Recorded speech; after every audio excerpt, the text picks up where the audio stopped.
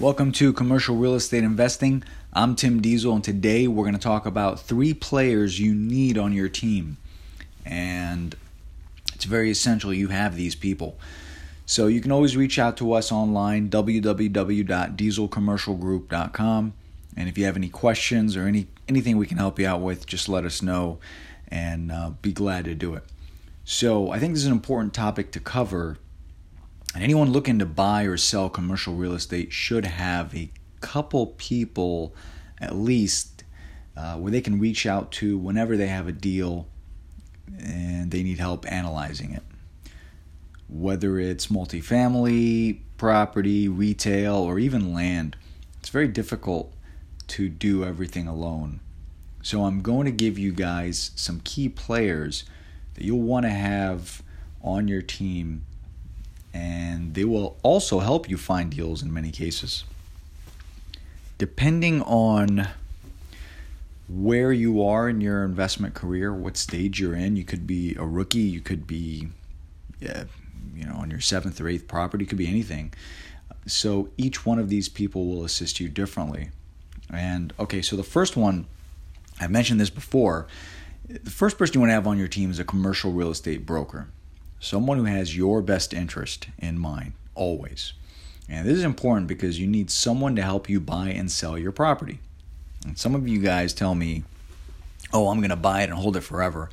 I've heard that many times in my career, and many times those are the same people that sell after they get their equity out of it. Something happens, because things happen in life, right? There's death, there's divorce, there's all kinds of things that are just unexpected. So, yeah, sure, you say I want to keep it forever, but you never know. I mean, things just happen. You need the cash. It could be you want to move on to something bigger and it's too small. It could be all kinds of things. So, commercial brokers also, they have insight into what's happening in the market. So you want to have a good relationship with these guys always. All different kinds of markets. I have different commercial brokers that I work with all the time, and they're on my team. And on the flip side, I'm the commercial broker for many people on the opposite side. So it goes both ways. I understand my role in every case, and sometimes they'll call me and say, hey, what do we have here? And sometimes we're looking somewhere else. And if you consider selling, let your broker know that you're thinking about it and see what his or her opinion looks like. They will help you get things lined up. It's very easy to identify which brokers do this because they love it and which ones are only in it for the money. But you need to find someone that's going to take care of you. Second person to have on your team is a commercial broker, commercial mortgage broker. Sorry about that. So a commercial mortgage broker, because they'll be able to tell you what deals will get financing and what deals won't work.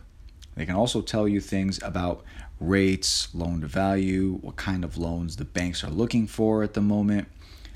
I'll create an episode about the terms you need to know, because I've noticed many banks don't like working with beginners. So I'll help you overcome those hurdles so you don't get those roadblocks for any reason. Sometimes they'll throw terms at you and you're unaware of what they are. So, but talk to your mortgage broker, get their opinion on what you're buying. Now, they can't move forward until you have a signed contract and everything, but you can ask them if you've got a deal you're putting together. They can be helpful if you want to refinance. They can let you know, hey, maybe you could do pretty good on a refinance and you don't need to sell. I like brokers more than bankers just because they're not limited to certain products offered by their bank. Now, if you have a standard deal, cookie cutter, let's say it's a 20-unit multifamily building, you'll be fine. Go to the bank and get your best rates and see what they're offering. But usually they're very conservative. They're more conservative than it just depends on the deal, I suppose. Mortgage broker will get you over the hill. If you need to get a little more creative, you may have to shop multiple banks. So it's good to have a relationship with these people because you really want to know what's happening all the time. And another member you want to have on your team is a general contractor. I rarely see people that I help and I ask them, who's your general contractor?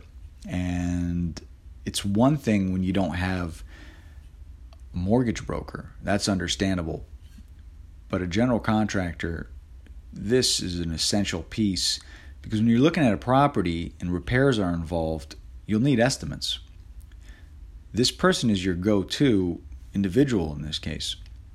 You'll want to walk the property with your contractor after you get the inspector's notes, so you have an understanding of what the repairs will cost, what's a realistic time frame in getting the project completed. So you go in there knowing all the obstacles. Now, keep in mind, when you first start out, it's challenging. I've mentioned this before. It may be a little challenging to get some of these guys to work with you, but they will eventually. If you're looking at multiple deals and your contractor, he may not want to keep giving you free estimates because he may start to think you're wasting too much of his time. And that's okay. Pay them to go with you on inspections if you have to. This is not something you want to save money on. Get a contractor you trust and work with that person as many times as you can. He'll also, a good contractor will refer you the key trades you need. After you own the building, you may not need construction costs, may not be the same, but you'll need a plumber, electrician, a roofer, whatever it is. You want to build good relationships with these people. There are more positions you can add, of course, but this will get you started. In the future, I'll try to record more episodes, keep adding more positions, and this way you can keep growing your team and they'll help you find and close more deals. Because you really should have a few key players on there. And I'll tell you how to use them, how to strategize with attorneys and tax accountants. But the most important thing, I talk about this, the most important thing is you got to like these people. It's not worth working with someone you don't like and you don't care for, trust me. So I hope that was helpful. If you have any questions, please reach out to me. Thank you for listening.